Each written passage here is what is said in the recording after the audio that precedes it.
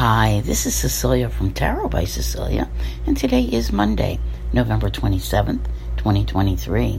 The tarot card for today is the Hermit, and this one is from the beautiful traditional Korean tarot by Bana. First, I want to say full moon blessings. Today is the full moon, just a regular full moon, people, happening at 4 degrees Gemini. It will be squaring Saturn in Pisces and opposing Mars in Sagittarius. We also have a major aspect happening today, and that is Mercury squaring Neptune. In all honesty here, many things might not be clear in regard to perception, with thought, communication, feelings, all of it. I gotta tell you, this is not a bad full moon. It feels like a little bit of a mixed bag to me, but I do believe the Hermit is a pretty good indicator that this is not so much meant to be a social full moon. All right, Gemini energy is considered very social. However, with the things that we have going on, there could be some tension in relationships. There could be, where you just feel a little more serious about life, perhaps even depressed, emotionally challenged. It's here. There is nothing I can do to change that. What you need to know is that these feelings pass, all right? They might be exacerbated a little bit by the full moon, but they don't last that long.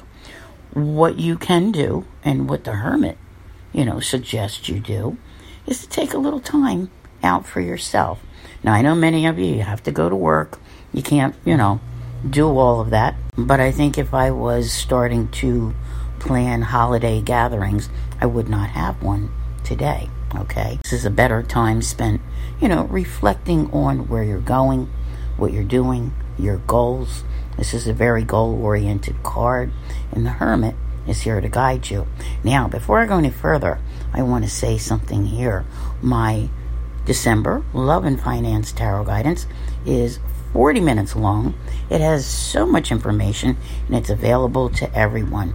You can find it on my podcast, or you can go to YouTube and find it there as well. My full moon tarot guidance is out for this full moon, as well as this week's weekly. So be sure to give everything a listen.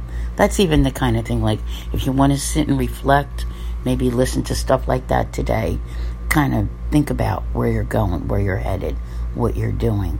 Because as we approach the end of the year, isn't that what we all do anyway? We start to think about, all right, I tried to do all this year. Maybe this happened. Maybe this didn't. What do I want to do next year? What do I want to accomplish? It isn't too early to think about those things. Now, I got to be honest with you. I'm not someone who sits and says, let me make resolutions. I don't really believe in them.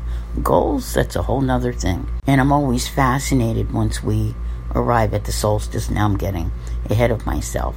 And all of that goal-oriented energy comes in. Isn't that something? You wonder why we all as a collective begin to think toward the coming year. It's that Capricorn energy pushing us. But for today, that is not what we are dealing with. So take a little alone time. Do some introspection and think about what you would like to see happen in your life. I want to thank you all very much for being here. I'll see you here again tomorrow. And as always, have a great day.